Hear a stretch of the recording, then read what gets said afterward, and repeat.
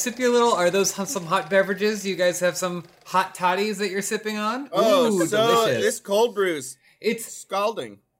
It's getting cold outside, so we want to stay warm and snuggly inside. Which is why, with Thanksgiving right around the corner, it has already happened. Actually, right around the corner at the time of recording of this. But it's long since passed, and family relationships have broken apart. But that doesn't mean we still can't be thankful for the movies and (parentheses for Lindsay) television we like to watch during the holiday season. So I wanted to bring you guys on, and we can just go around the horn and talk about movies and things that we like watching on that wonderful 4-day break. Not even just that, but these are just movies that we're thankful for because they've shaped us in some way, maybe helped us through a tough time, helped us make a new friend, Maybe inspired us. body. Wait. I thought it was only films that we've watched on Thanksgiving with our families. No, that was never the prompt. Okay, well, Sorry. my list is the same. Well, before we jump into our list, I want to introduce the guest this week. I am your host, James Willems, and then sitting next to me is the esteemed Elise Willems. Hey, thanks for having me. You didn't have a choice. So, we also have John Smith from his bedroom. That's me. And of course, Lindsay Washburn. Hey, Lindsay. Hi, guys. So we'll get into it a little bit more detail, but we basically sent around a doc where we could put in our movies that we're thankful for. And always comes back to the doc. A spot for five films that we could probably go around the horn and list. And I mean, John's is just one big mess. But Lindsay, you only got 2 films in before you couldn't name any more films, and then just wrote in all caps the word musicals. So maybe we should start there. Oh, too much spoiler. Yeah, James, you're giving a lot away. I think we just get to it. Well, Elise's is full of horror movies. It's what she's thankful for, okay? It shaped her. Trust me, it shaped her when she wakes up at 2 a.m. screaming. I don't scream. Lindsay, let's jump right into one of yours, which is musicals. Written in all caps. Yeah. I love musicals. I couldn't pick one because there's a lot that I like, and I didn't want to just say, just Moulin Rouge. But that was the one that I was going to put, but then I was like, I'm going to expand that because I really enjoy and appreciate a good musical, theatrical film experience. So good friend of the show and co-founder of Funhouse, John Leguizamo? Joel Rubin. Oh, yeah. John Leguizamo. Johnny Legs. John Leguizamo.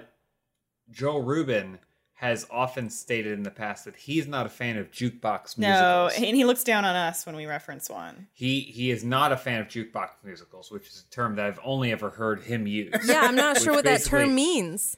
It's a musical. I believe it is a musical after the fact. So it's a musical that uses like known established songs, music, right? yeah. Established and known music. So like a Mamma Mia, if you will. So he hates Across the Universe, the Beatles music. I bet he does. Well, who doesn't? Probably or at least he doesn't hold it as in as high regard as he does other things like Oklahoma or Hooray, Rodgers Hammerstein. So Cats, best perhaps. musical.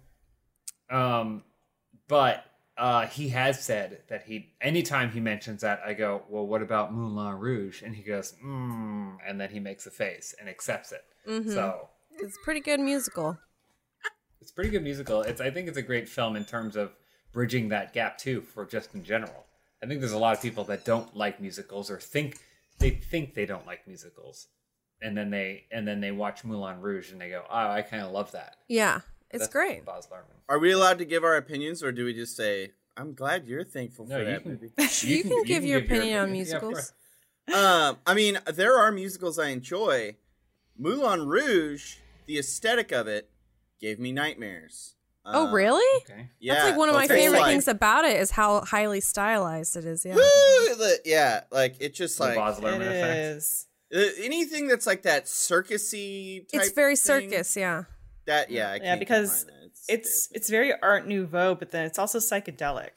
Yeah. Well, because the editing is something that I always really loved about it, and is one of the reasons why I wanted to like get into editing, because I was like, whoa, what's happening? Oh, like this is cut with that, and there's weird effects, and it's doing this weird transition.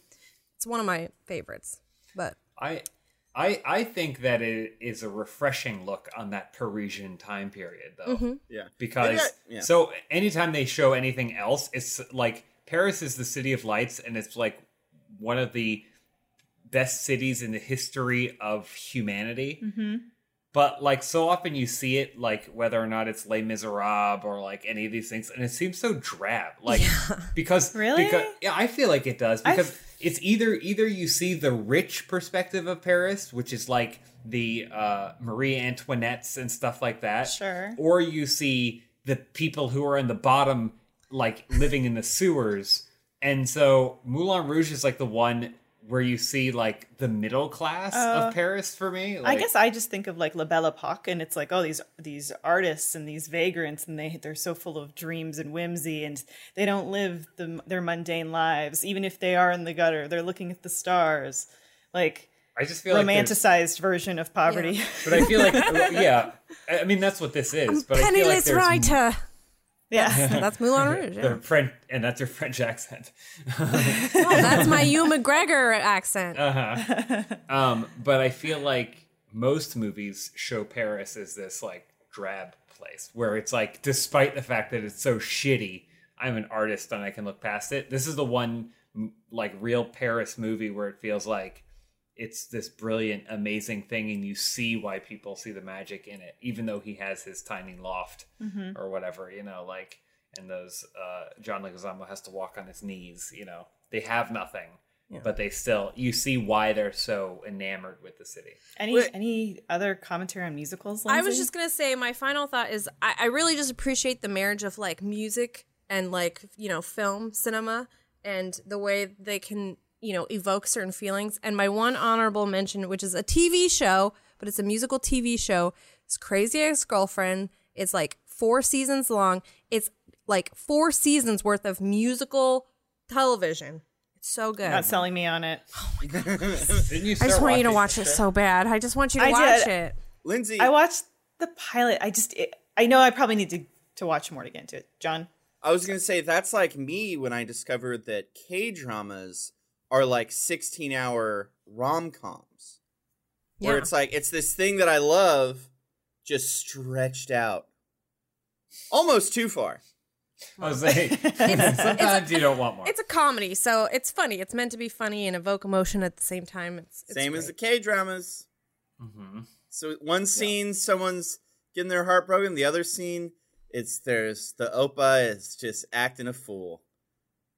We Classic. spent 8 minutes Wacky. talking about musicals, so better get through Well, some of all right. the titles. We only really talked about one of them. All right, does anyone else want to jump in with one of theirs? Anyone? We have plenty to discuss. Plenty. So. James, why are you? Okay. I will toss out Shawshank Redemption as a movie. I'm thankful for it. Number That's one, not a musical. because Oh, sorry. it's not a musical. You're right.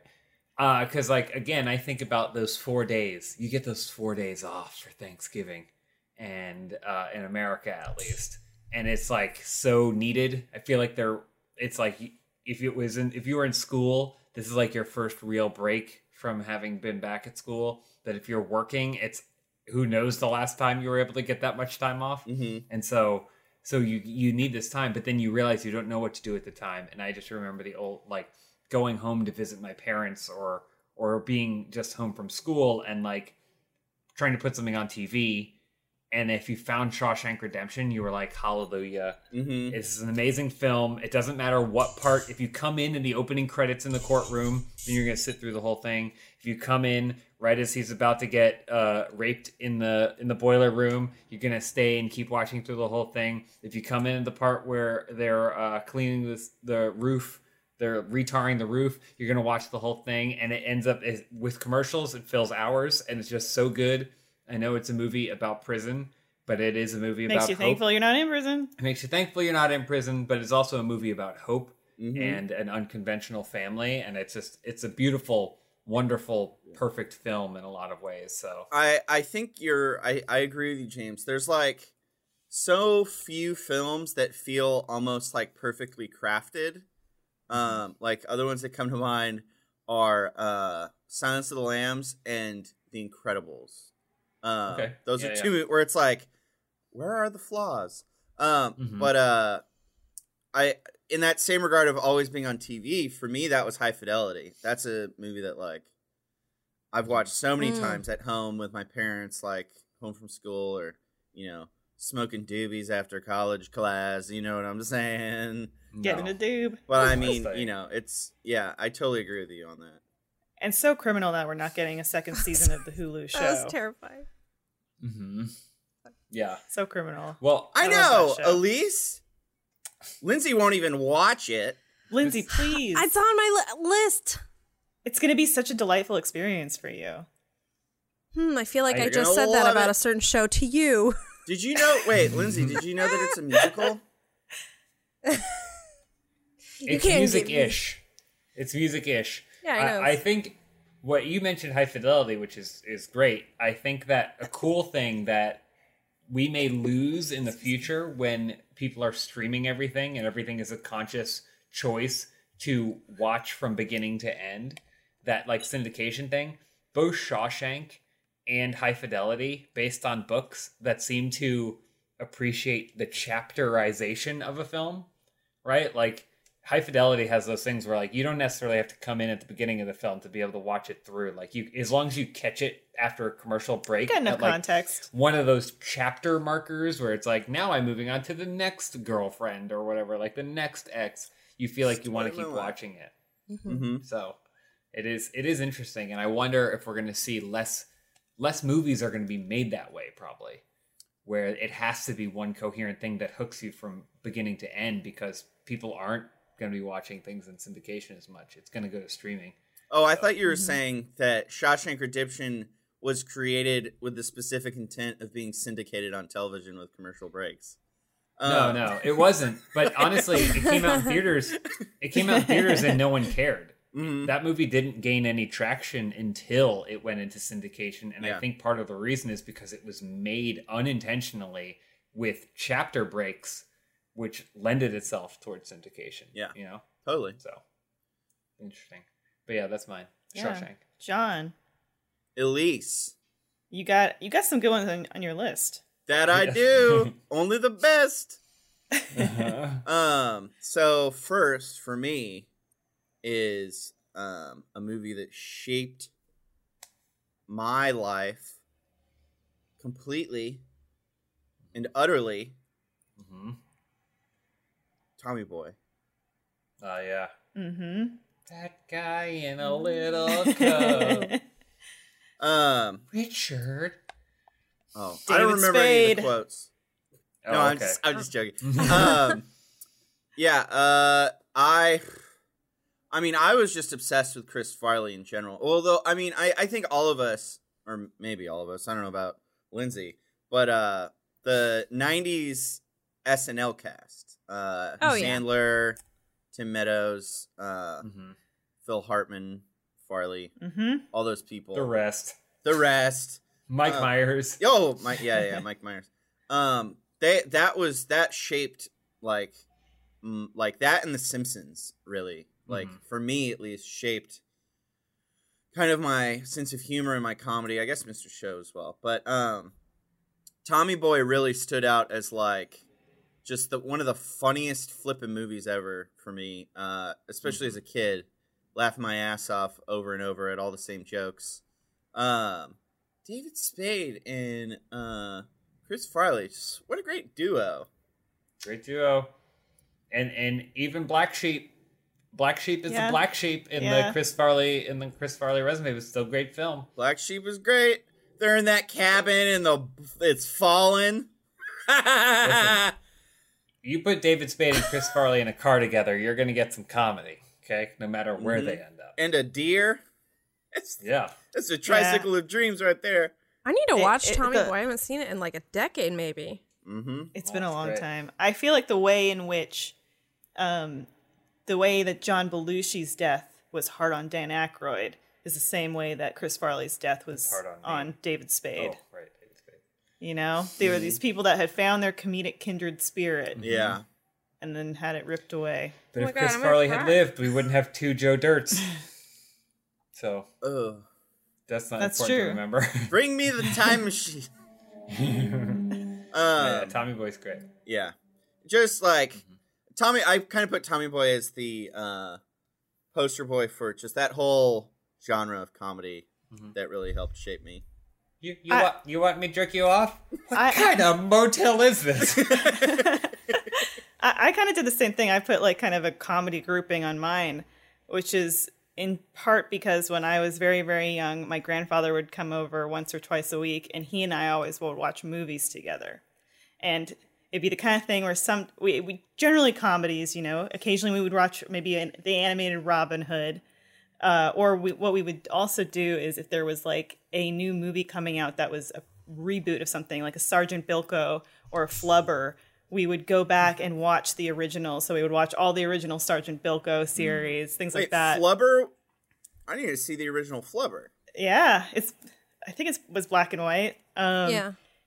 But then we also watched a specific type of comedy, which was these very absurdist, you know, kind of, you know, your Pink Panthers, stuff like that. We watched Naked Gun all the time. Mel Brooks, so it's like, you know, Young Frankenstein or Spaceballs. No, we didn't watch Spaceballs, but we watched Robin Hood Men in Tights. Men in Tights. He loved Steve Martin, so we would always watch a ton of Steve Martin movies. And to me, it was kind of like these really absurdist, out there, flipping your expectations jokes and like comics. And a lot of the time, it was these characters, these leading. It was usually like leading men in most of these things, but you know, Leslie Nielsen was not your conventional comedic leading man. He was, when he was younger, he was kind of like the attractive lead, or he was the straight man, and then kind of had aged into this goofy persona, which he delivered so well. And like, to me, that this was so formative in shaping my comedic sensibilities. All these movies. Yeah. I totally get Absolutely. You're kind of like a Leslie Nielsen type, but in wrongfully accused. I was thinking more of like a Martin Short in Arrested Development.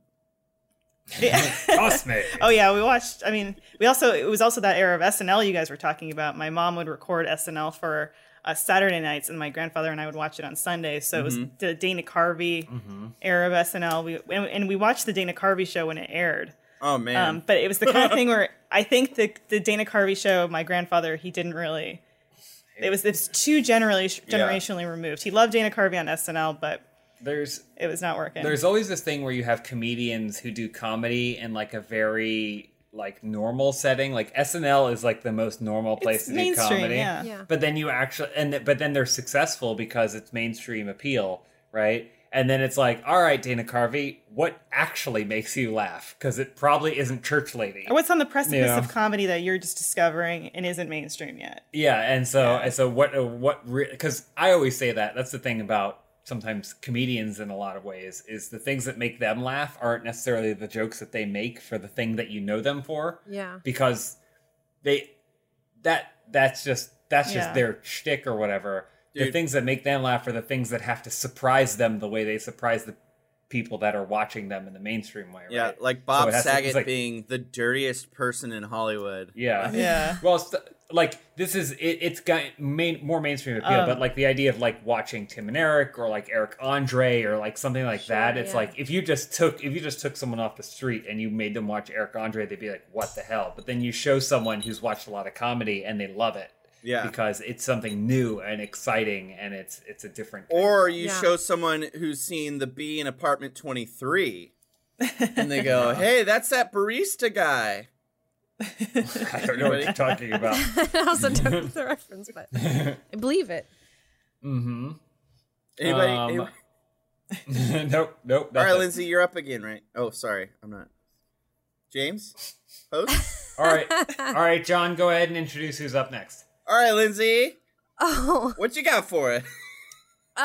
So yeah, it's true. I only had 2 movies on my list. I'm just going to talk about them both at the same time. Because they were both films. Talk about them separately. No, because they're both films that I watched young. I was young when I watched them. In my early teens and then my teenage years, I watched I'll just say them both. Eternal Sunshine of the Spotless Mind is number one because it's the one that made me want to go into film. What is he? Is that good? He's drinking his cereal milk. It's one of the films that I saw. It was right around when I was applying for colleges and I had to write papers about films to get like essays to get into film school. So I wrote papers about Eternal Sunshine. It's just one of my favorite films. Hits all those feels. When I'm feeling blue, I'll watch Eternal Sunshine. If I'm feeling happy and I need to come back down, I'll watch Eternal Sunshine. And my one of my favorite films of all time, which I think I already talked about on an episode of this podcast, is You've Got Mail. It's just my favorite go-to feel-good rom-com. Tom Hanks, fucking hottest he's ever been. hottest he's ever been. So bangable. NY152. And what the heck? I'm totally spaced. Meg Ryan. I was like Mel. Steve Zahn. Steve Zahn. Dave Chappelle. Dave Chappelle. Steve Zahn plays one of her coworkers at the bookstore. She owns. Wait, Dave Her Chappelle? employees. Okay, I need to rewatch. Dave Dave Chappelle Chappelle is is Tom Hanks' right-hand He works guy. with him at Fox Books. Yeah. FOX. FOX. He's got. It's a great movie. It's so good. It's just a classic. It's a feel good. It's feel good. Mm-hmm. I would argue that You've Got Mail is the Mad Max Fury Road. It's the best of the Meg Ryan Tom Hanks pairing. Sleepless in Seattle is a good movie, but it's a little too blah. Well, they never They even don't meet. interact. They don't really interact that much, and it's really depressing. And Joe they versus the spend- Volcano is just strange. Well, It's out there. that one is just it's weird, but it's great too. But You've Got Mail is all right. We've got the formula down. The chemistry. We've got the formula down. This movie's good. It's going to keep going. It's going to be relevant forever because Because the small You've guy got will mail. always be crushed by corporate America, and the Yes. small guy Yep, will she- thank them for it. it Yeah. works out for her in the end And then because she gets a huge buyout. Your but- tertiary characters like Greg Kinnear, Parker Posey are excellent Yes. too. Greg Kinnear plays Meg Ryan's boyfriend, who's kind of like this. He romanticizes the past and he loves typewriters and he's a Luddite. Put him and up to the I mattresses. love when they go But- to the movie theater and they're watching like a popcorn or a hot dog singing, Yeah. and she goes, "I forgot to vote," and he like gets mad at her, and then she Yeah, leaves. he gets pissed. It's just it's Yeah. just so many great little moments. Yeah, and Parker Posey, like, she should be this villain type, but then, at the end she's publishing Meg Ryan's book. Like, it's great. They do a Wait, Meg great Ryan job writes- showing. I need to revisit that's- it. They do a great job showing that, like, so many other movies, the reason they can't be together is because they're with other people. But the other people that they're with are terrible, and you're like, why? For But you don't yeah. hate them. You're like, why? But it's who you're with is a reflection on you in a lot of ways. And so if Meg Ryan was with a garbage person, it makes you wonder about her character. But she's just with someone who isn't right for her. Yeah. Both of them are just with people who aren't right for them. And that's one of the that's a chef's kiss to what you can do with a romantic comedy. And it always made me believe that one day I would write a letter to a mysterious man online and we would fall in love, and that I would meet him in real life. I wouldn't know it was him. And I'd be like, oh, I really like this guy who I thought was an asshole. And then it turned out to be the actual love of my life. And I'd been talking to him this whole time. Spoiler alert if you I haven't wanted seen it to be you. but I So- wanted it to be you. I wanted it to be Listeners, so viewers, badly. start writing Lindsay. P.O. Box. Well, also the movie, like you just described, it has this great turning point in it, too. Because there's the movie leading up to, them not knowing. Yeah. And then there's when he finds out, and then you begin the Manipulates second her. half of the movie, which is the courtship, The manipulation. right? Fall in love Yeah. with Second, yeah. second half is the courtship, or the third act is Yeah. the courtship. Him going like, "How am I going to turtle?" It's like, I love this woman that I hate. How am I going to get her to Yeah. love me too? While I still just getting like- her fired. Yeah. Yeah, we're still buying her out. Still ruining her business. I like at the end of the movie, spoiler, he shows up, and they see each other, but he still brought his dog. Because he's like, listen, if this doesn't work out, at least the dog will have gone for a walk. Anyway, Yeah. And Eternal Sunshine, Lindsay, I can't agree more. I love this movie. I love romance where it's like space and time. yeah. I think it's, people being able to find each other in that way is so romantic. And it's also soft sci-fi. Oh yeah, Like, it's a movie which is really cool. I had to watch, I would say 3 times, and I was like 16, so give me some credit. I had to watch like 3 times to be like, wait, what? How does this go? Okay, this, and then this, and then this and this and this, and then back to this. Okay, got it. And Yeah. even now when I watch it, sometimes I'll be watching it. I watched it last week, which is why I thought of it too. I was like, oh, wow. I totally and the forgot that device- was a thing. Yeah, the device of Clementine's hair changing color, and you're like you're tracking time and you're following her hair Yeah. color is really great. It's great. I like how I like how I was supposed to see it. It was a free screening at my college. They were gonna do for Eternal Sunshine, And you fell asleep. and the girl I was interested in. No, it was a different time. Oh, okay. And A girl you I was dreamed interested that you in. saw it. I was like, hey, do you want to go see this? And she was like, yeah, sure. And I was like, cool. And then so we got there, and when we got there, the line was so long that there was no way we were gonna get in. Oh no. And she was like, oh well, I'm gonna go do something else then. And then she went. Oh, do you want to call her up now? Try Sure. to make it again? I honestly don't remember her name. Okay. That's how much they meant to me. I'd take them in. Or probably because she never introduced herself. Anyway, and then I went to go see it on my own some other time and fell asleep during it. But I love this film. What a Yeah, cool- it's what a ironic experience to have in that movie. of all Yeah. movies. I Maybe you wasn't haven't even woken able up to yet. create a memory. Yeah. So can't even see her face. When I try and picture her, I can't even see her face. You try to All turn right, around. John. Oh, yeah. John, I'm interested to hear some of yours on here. You got Oh. some good ones. Another One movie I've never rom-com. even one movie I've never even heard of is on here. What do you mean? You're number one. I've never even heard of. Oh, get out of here. I'm not even going to talk about that one. I'm going to talk about Bridget Jones's Diary. That I Another said great- it's Bridget Jones's Diary is what I said. Okay, yeah. Number one rom-com of all time. You know, we've all had tough years. Also, we all want to bang Colin Firth. So, basically, it's right up there. I love British humor. I love when sad people turn their life around. It's very inspiring. For me, it's very inspiring. Even though it didn't actually inspire me to do that, it did make me think that I could. Yeah. Have Like- you ever read it, That's John? value. I have not. It's on my list. I'm still getting through a lot of books from middle school. It's a long list. It's been growing for decades. Okay. All right. I also really Hugh- adore. Wow. Oh my gosh. Getting choked up over there. That was Hugh Grant's also in this movie. yes. Huge Grant. Hugh Grant. I love it. I was gonna say that I also really adore this film and the series in general, like of films of Bridget Jones' Diary. But I do remember when I was younger, my mom loved this film, and like there was films that my mom and I watched together, but there were some that I was like, I'm not gonna watch that because my mom is really into that. And for a long time, Bridget Jones' Diary was that film because she loved it. So I didn't watch it until I was in my 20s. Oh wow. But I thought you did after that.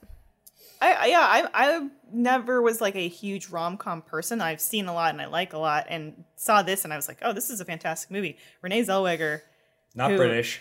not British, and she got a lot of flack at the time for doing it, and then ultimately got a lot of praise from people for it. She is just like a completely accessible and charming Oh protagonist. yeah. Portraying Bridget Jones, and her friends, you know, her little group of friends is so fun in this movie too. And Her mom and dad's like side story Oh. about, you know, going through stuff even though they've been yeah, you know, together for 30 plus years.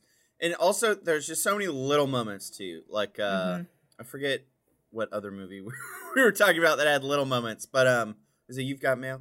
Yeah. Oh, we're 20. Like when they go to the like luncheon and they half of them are or a few of them The are told Tarts that and it's Vickers. Tarts and Vickers, and like her dad's there dressed as Vicar, and he's like, yeah, well at least I'm not as bad as Jerry over there, and it just shows a guy all sad sitting in a huge Pope outfit. yeah, It's so good. it's great. All right. I will jump in as well. At least you mentioned influential comedies. on you. I definitely, we're talking about that comedy for comedians type of thing. Number 5. Wet Number Hot 5? American Summer. Wet Hot American Summer. Not Tiptoes. John wrote in Tiptoes. That wasn't my number 5.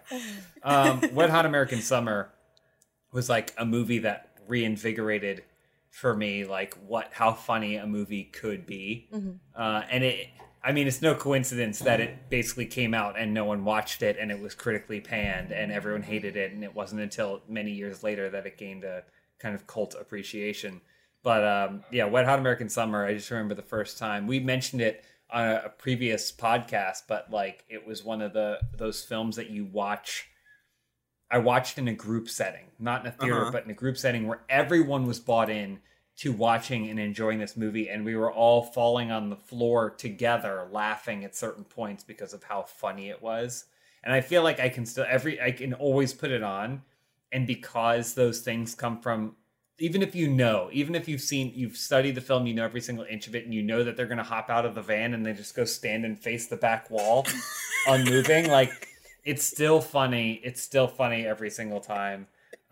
She goes, "For my pussy." Yeah. Like, gotta go get lube. It's so funny, and I just the comedic sensibility of that movie is just perfect. And then it's also a really good movie. Like, it has a really good plot, and it's a feel good, youthful camp film that I feel like you can watch any time of year.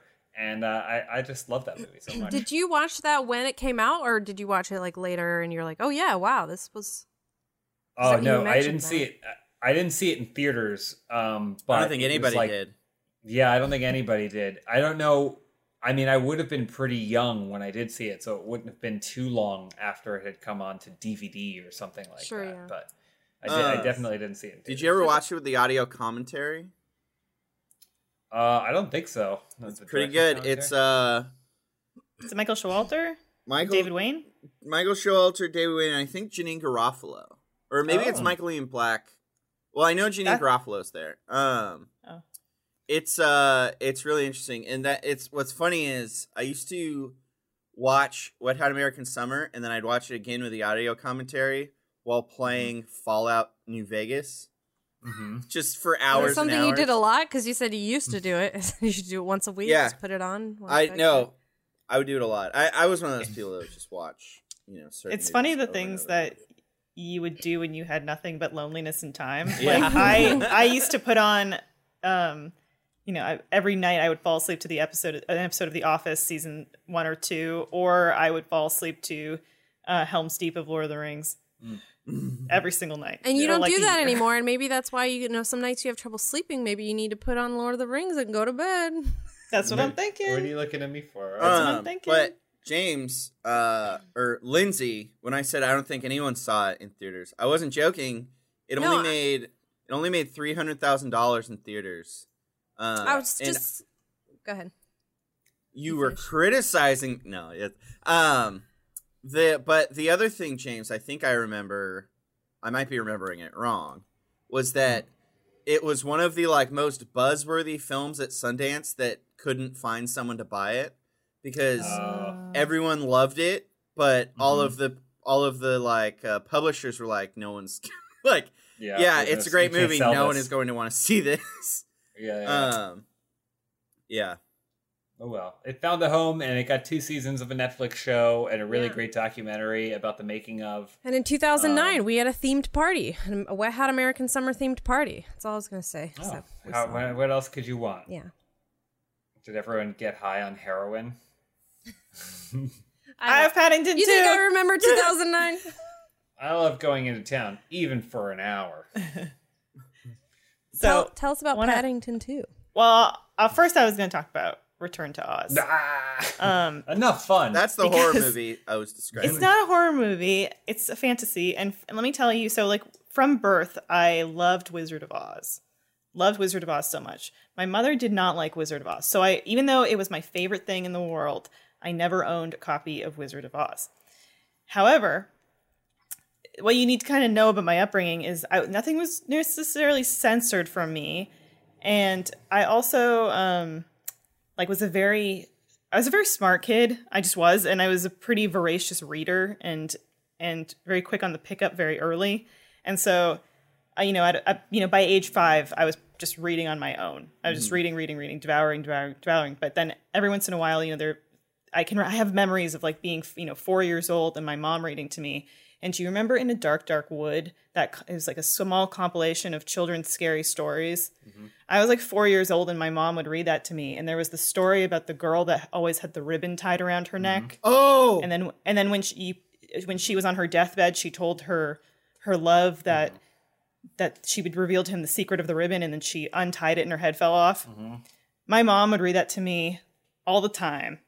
And so things were not really like off limits in my house. And also, I was like 4. And then also, for some reason, I didn't have access to Wizard of Oz, but then my mom would rent us Return to Oz all the time.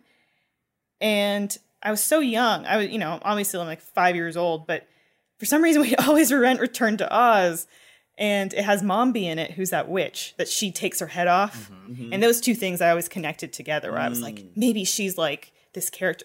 Lindsay's face. I have no idea anything you're talking about, but I'm intrigued. But the thing that I did, and also I think, because I love the Muppets and Return to Oz is a lot of these like practical sort of creatures and characters and stuff like that as well. And it was very much in my wheelhouse. But I am very appreciative and thankful that I was exposed very early to these things. So as an adult, I never really shy away from something that's a bit more like scary or grotesque or out there. And I think it kind of, all these weird imaginative things really open up your brain, especially if you expose your brain to them at a very young age in a weird way. It might traumatize you or it might steal you. Wheelers. Yeah. The Wheelers are great. Lindsay, you've never seen Return to Oz? Oh, I know what we're doing once we get that vaccine. Lindsay, if you like sleeping through the night, it's like all the charm and joy of Wizard of Oz. They're like, what if we sucked life out of it, and it was only the scary things? And it's a young Fairuza Balk playing Dorothy. It's a really? Sequel to Wizard of Oz. Yeah.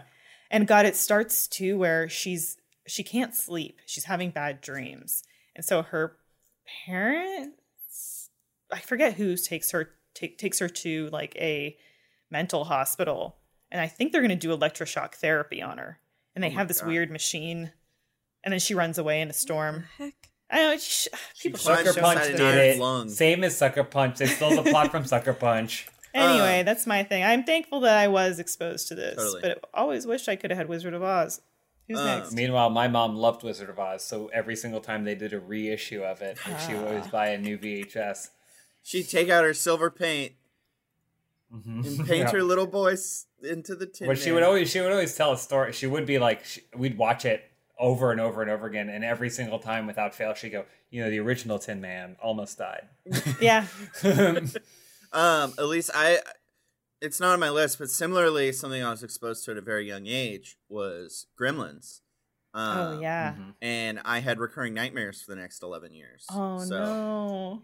Gremlins, I feel like Gremlins really gets bad, though, towards the end. Like, there's the point where she's like, let me tell you the story about how my dad got caught in the fireplace because he wanted to surprise us for Christmas, and then we smelled his rotting body there, and you're like, what does this have to do with Gremlins?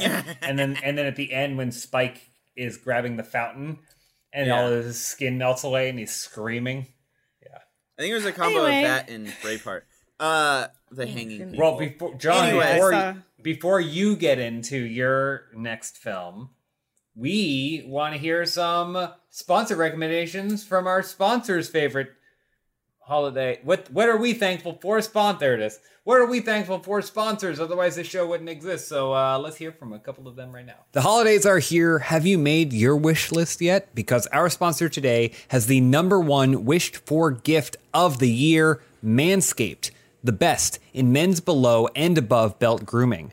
Manscaped is here to ensure you're taking care of your manhood and your nose hairs with their new performance package. Included in this package is the Weed Whacker, which is an ear and nose hair trimmer, which is waterproof and uses 9,000 RPM motor-powered 360-degree rotary blade dual system. That sounds real scary, but I promise you it is not. It is safe for you. Also, just a heads up, 79% of partners polled admitted that long nose hair is a major turnoff. So why not use the best tools for the job? That's also included. Lest us not forget, the most important part is taking care of your down belows. So whether or not it's for your dad, I don't know that you want to really think about that, but say, maybe you do. Whether or not it's for your dad, yourself, or someone you care about, the Manscaped Performance Package is going to be the perfect gift. Don't forget, you're going to get your famous liquid formulations. That's the Crop Preserver, which is a deodorant for your nethers. The Crop Reviver, which actually, I guess, tones everything down there. I'm not sure what that means, but I know I want it to look good. Also, you can get the Performance Package now to receive 2 free gifts: the Manscaped Boxers and the Shed Travel Bag, which means you can take it on the go. If you got to go to family's place for the weekend, you got to quarantine there or whatever, make sure you're bringing all your Performance Package products with you. Also, you're going to get 20% off plus free shipping at manscaped.com/filmhouse. So, just a quick reminder, get 20% off and free shipping at manscaped.com/filmhouse. 20% off with free shipping at manscaped.com/filmhouse. What are you waiting for? Go whack your weeds and make Santa proud. Do you think Santa shaves his? I don't want to think about it. This episode of Filmhouse is brought to you by Mack Weldon. Baby, oh baby, I love talking about Mack Weldon. Just a quick update in my life before I tell you about the amazing deal they have for you. I have officially converted all of my underwear to Mack Weldon, and I've never been more proud of any accomplishment in my whole life, with the exception of maybe marrying my beautiful wife, who only loves me because of the underwear that I underwear. Yeah. Mack Weldon is a premium men's essential brand that believes in smart designs and high quality fabrics. Mack Weldon offers a one-stop shop for men's basics. That's socks, shirts, hoodies, underwear, polos, and active shorts. Whatever you need, they've got you covered. Unlike the assortment of department store brands that make up most other people's top drawers, all of Mack Weldon's basics have a consistent fit that you can count on. I love Mack Weldon. And again, I talked about how I fully converted my underwear, but at some point in my life, maybe years down the road, if it takes that long, I want to convert everything, all of my basics, to Mack Weldon's. I have my Weekender shorts. I absolutely love them. I have Mack Weldon shirts. The hoodies are so soft. All the Mack Weldon stuff is so good. You're also not just going to look great in Mack Weldon. Their underwear, socks, and shirts perform well. So I only work out in Mack Weldon's. That goes for everything, because if you're going to get sweaty, you're going to get stinky, you want to have Mack Weldon's on, because they have Mack Weldon technology that can prevent you from getting stinky down there, or at least prevent the underwear from getting stinky down there. Score big this year with Cyber Monday and get 20% off your first order at mackweldon.com/filmhouse and enter promo code FILMHOUSE. Plus, if you spend $75 or more, you'll get a free silver mask. That's 20% off your first order. Offer code, use the URL and promo code, get in there. mackweldon.com/filmhouse. And we're back, John. You were going to tell us about something, or Nope. Oh, you weren't. Okay, One of you're your done. movies. Right. Oh, yeah. I'm just no butting. That's the opposite of yes and. It still works. You still get there. You get to the comedic punchline. So another thing on my list. Mm-hmm.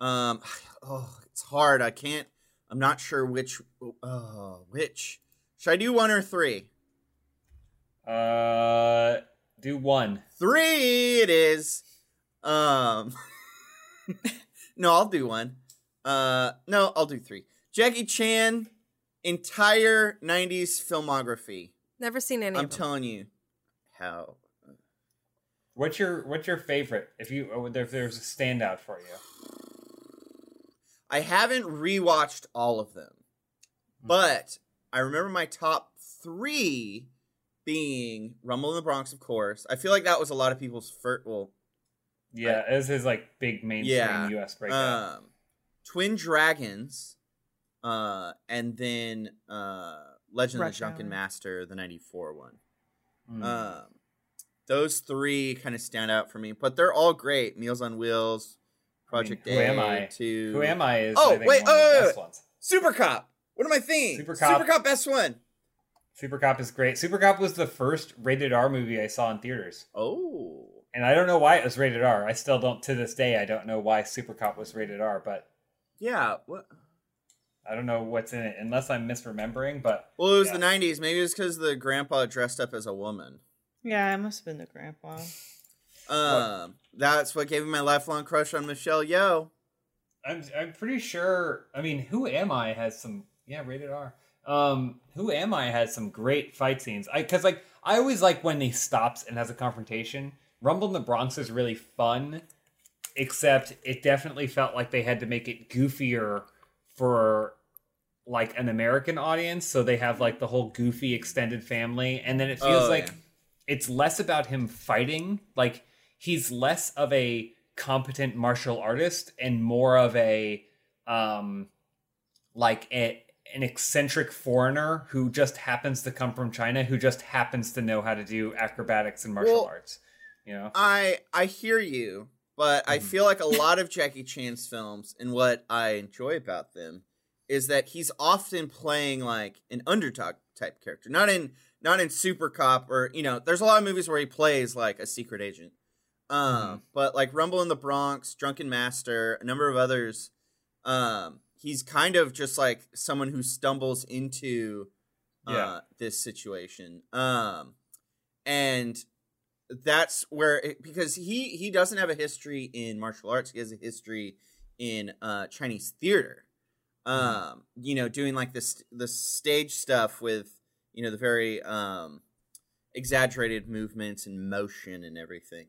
And so his fight sequences, although they are founded in, martial arts and fighting, they're a lot more about the spectacle. And so that's why he's always, instead of it just being two people fighting, he'll pick up a ladder, or he'll there'll be paint buckets and he'll grab a paint bucket. Like How To with John Wilson has an episode about scaffolding, and then he talks about like Jackie Chan constantly fighting with scaffolding. Oh yeah. He's always fighting. Yeah.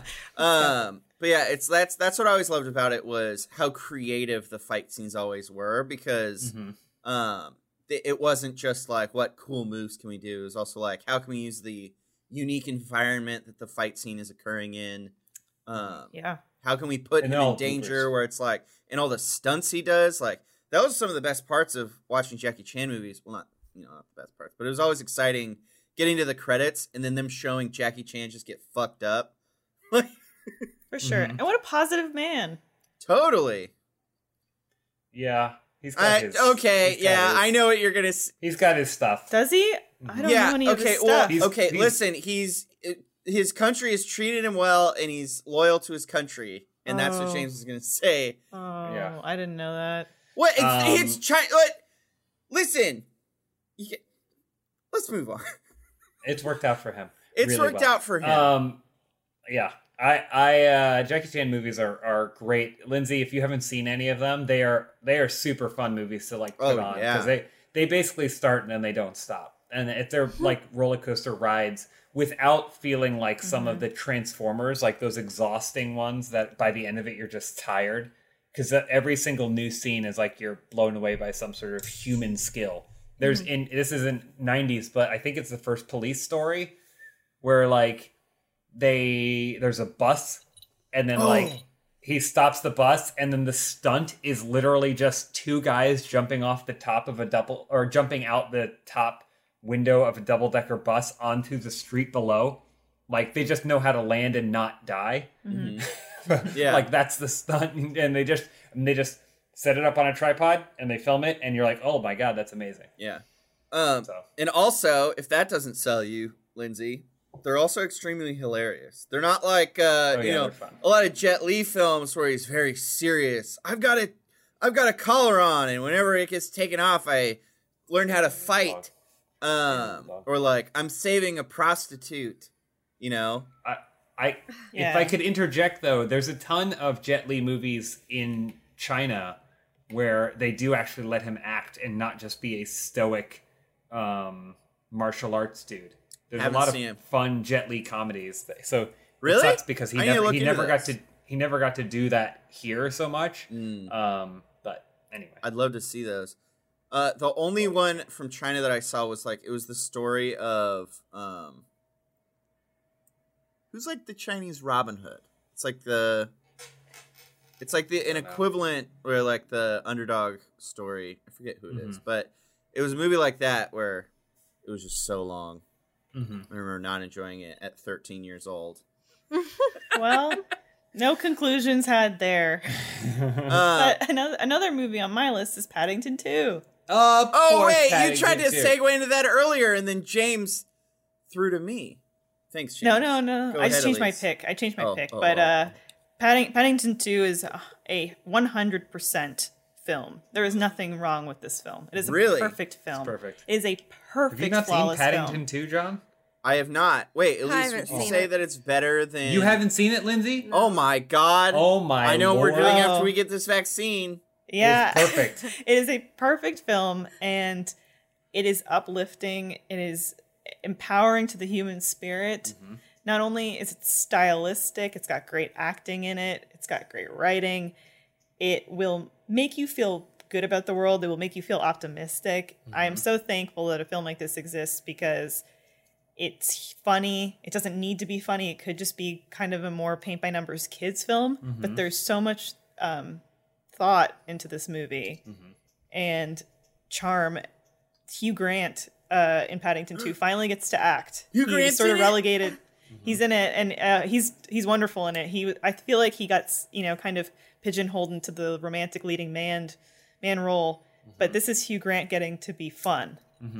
Where can I watch Yeah. it? You That's can a buy great it. question. You can pay money. Yeah, pay pay good money, whatever, rent it on Amazon. whatever they're Pay charging, money. it's worth every penny. When James Hulu. It's on Hulu. when James and I saw it, we walked out of the theater and then we kind of just like had a moment of silence and sort of looked at each other. And then I went, I can't think of anything wrong. I can't think of any problems with it. And he was like, I It's can't perfect either. film. It's just, it's so It's flawless. wonderful. Yeah. So wonderful. Question. Yep. Are y'all, to everyone, including Lindsay, are y'all Thank the kind you of for people that including when the credits go up, you do like a back handspring out of your chair and sprint out of the theater? Or do you like to use that credits moment as to kind of reflect on the film? I think it depends on the think about film, right? Yeah. It depends on for the sure film. depends on the film. What about you, John? I always sit there till the end. Yeah, Because you never know if there's going to be a post-credit sequence and Nick Cage is Yeah, going you to... do. Oh, wait. Nick You go to Fury is Nick- going you to... go to At the Media end of Stinger. Paddington 2, Nick Fury comes out. Paddington There is will return. there is Grab a your credit sequence raincoat. in Paddington 2, so don't leave. Don't leave the theater of your home while you're watching it. But yeah, I go to mediastinger.com, or that's what I used to do when movies were a thing. Paddington's motto is, if we're kind and polite. Oh my god! Now I'm going to butcher it. I think it's if we're kind and polite, the world will be right, or all will be right.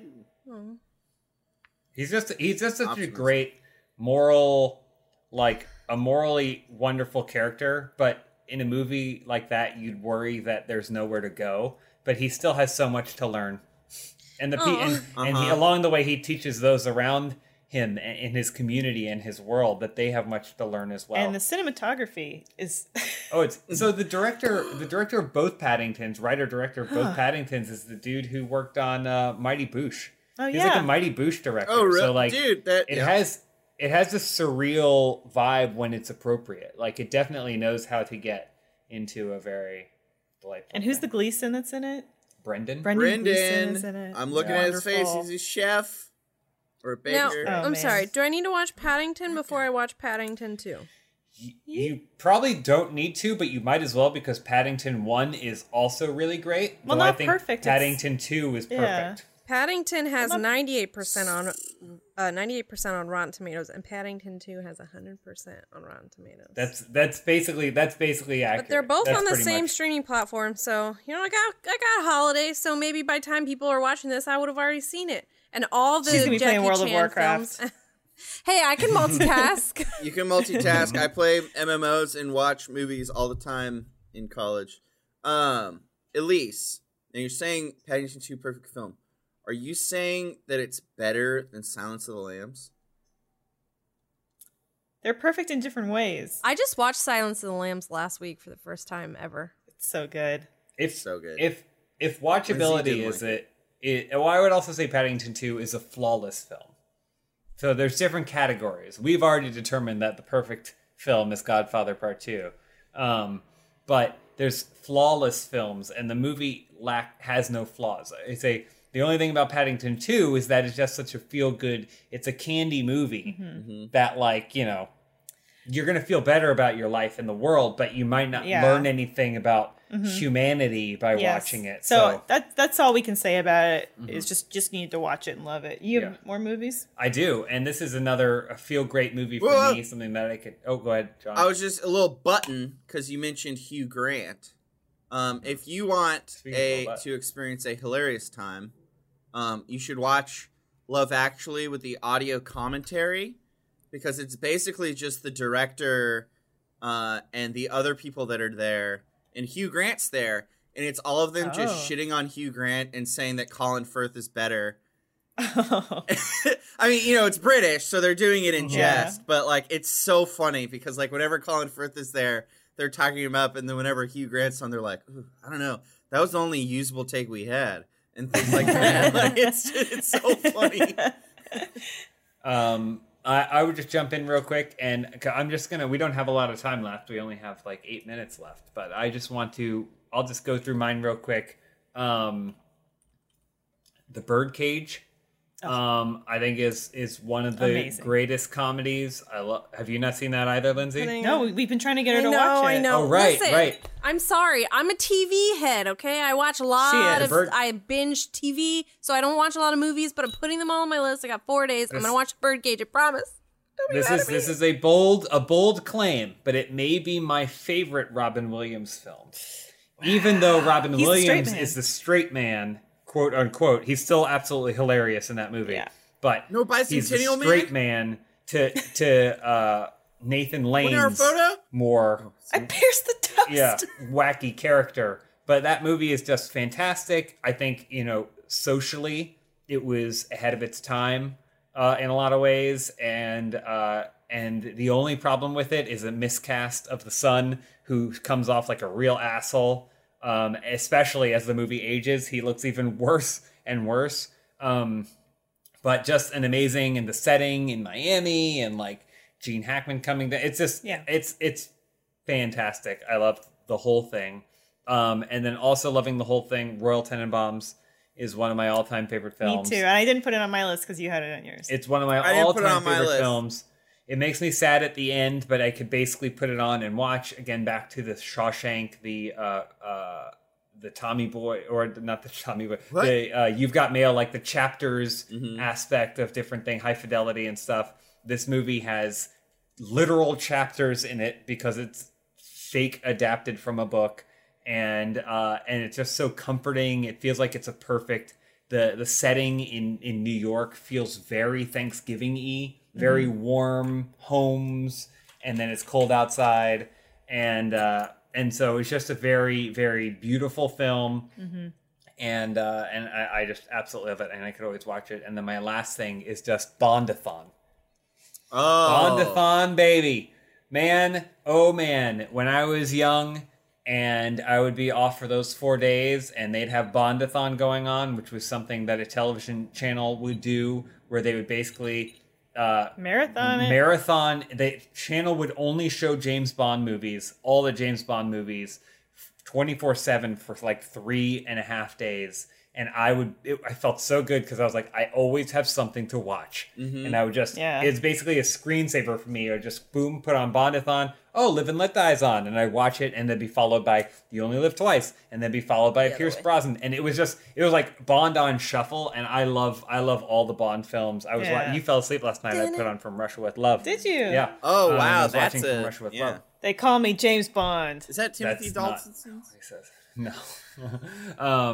But I love the Bond movies. And what I would do is I'd have it on, and then as the movie was on, I would read about the film on the internet. Like I'd read on Wikipedia about the making of it, because there's so much information about it.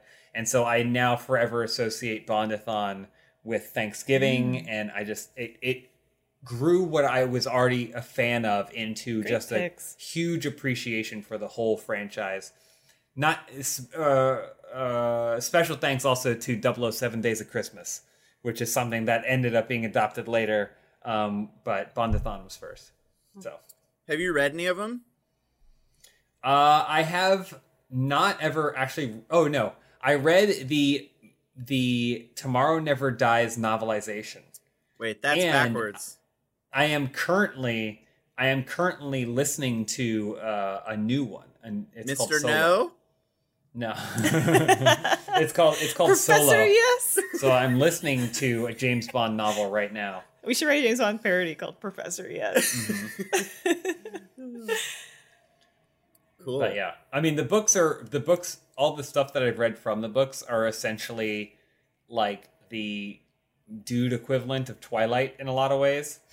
It's like describing the sound of sports cars and which way women's nipples are pointing. I read part of Dr. No, and there wasn't really any of that. I mean, that was an old one too, so it wasn't Oh. essential. But anyway, those are mine. Nice. License to I had- Kill. Also good. I had a League of Their Own on my list, which I recorded off of TV when I was probably 8, and something happened to the recording, so I was missing the third act of the film. Okay. And so, but then when I was a kid, I mean, I had very few movies to watch besides the couple that my parents would buy and then the library catalog. So I would watch it anyways over and over again. And it wasn't until years later that I ultimately watched the third act of the film. But I am thankful for this movie because at that young age, there weren't really many of these like women ensemble flicks. And it was really great in that respect. And also because it had nothing to do with like romance. It was just Yeah. these women that had a passion for something and did it and persevered through people not wanting them to do it. There was that one and- romance, the karaoke romance. Oh, right. Oh yeah, there is the karaoke romance, and then I guess there's kind of Gina Davis and Tom Hanks have a respect, but I was like, that's she's the with Bill best thing. Pullman. That's the best. One of the best things about it, though, is it Doesn't feels do like it. it Yeah. feels like that in any other movie that would be the through line, but it's really not. I also have Park Chan-wook films on this because to me that was sort of the gateway to appreciating international movies. Was his films, and a lot of his films I truly love. And Thirst is like one of my favorite movies. I still haven't seen Thirst. Sadly. Really good. I need to watch it. Really good. Oh, weird. I looked up Park Chan-wook's IMDb and we're doing the exact same pose. Oh, wait. Okay, I've watched Old Boy, Joint Security Area. I guess the Sympathy trilogy, but I don't think I've seen any of his other films. You haven't seen The Handmaiden? I haven't seen Handmaiden, haven't seen Stoker, haven't seen Thirst. It's great. Handmaiden's real good. Stoker is okay. Okay. I did not finish Stoker. Stoker from the actor of Prison Break comes Stoker. What? Anyway. Are we wrapping up our lists? Should Yeah, I wrap well, up my list? Lindsay. I didn't have Well, any other Lindsay? films because all I was gonna say is I watch a lot of television. I think that a lot of television is made very much like films. They can be really cinematic and super intense, and I just like being able to watch little chapters one at a time if I feel like watching one, or if I feel like watching 7, and then I'm up till 4 a.m. So that's more my speed. The only other title I had on there was 30 Rock, but that's just because I'm grateful for 30 Rock because it made me realize that I could, as a woman, go into a career and be like in charge of something like that, like comedy, like a comedy variety show. And it's sort of what led me to working on YouTube, is just doing those little bits on YouTube. And I'm just grateful for that show and Liz Lemon and shows like it, like Parks and Rec, and it's great. That's all I was going to say. I don't have any more films. Sorry I didn't watch films. I was watching too much TV, okay? So defensive. All right, my last I'm a film house. Where's TV House?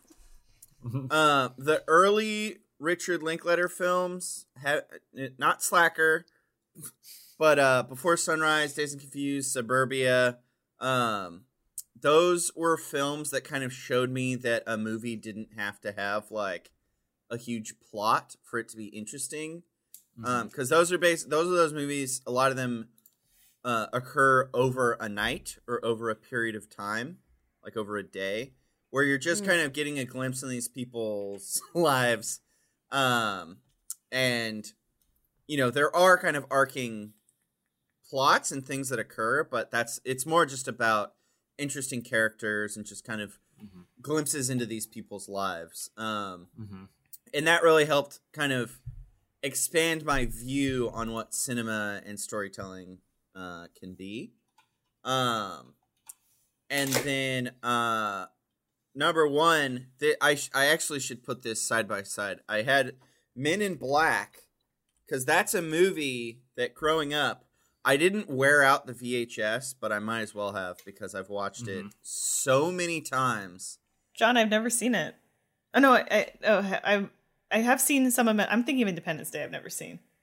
Independence Day is okay. Which I've never seen both of those. And I was at a party where I told Joel that I hadn't seen one, and then he screamed out, "You haven't seen Independence Day?" You say, Independence I'm Day. Canadian. I don't think I've seen Men in Independence Black. Day is more Independence Day serious. Like, yeah, it's fine. I would say Men in Black is way better. I don't think I've Men seen in it. 'Cause Black- I Men in think Black is better. Men in Black has my favorite villain of all time, which is Tommy Lee Jones. uh, No, yeah. don't do that.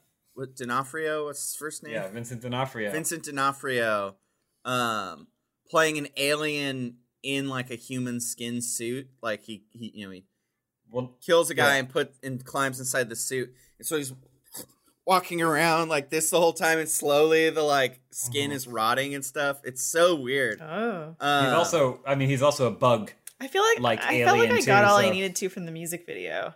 And I was like, okay, Yeah, I you get would what this think- movie is. you would I think. mean, Mikey but the has a thing- much more prominent role in the music video than he does in the film.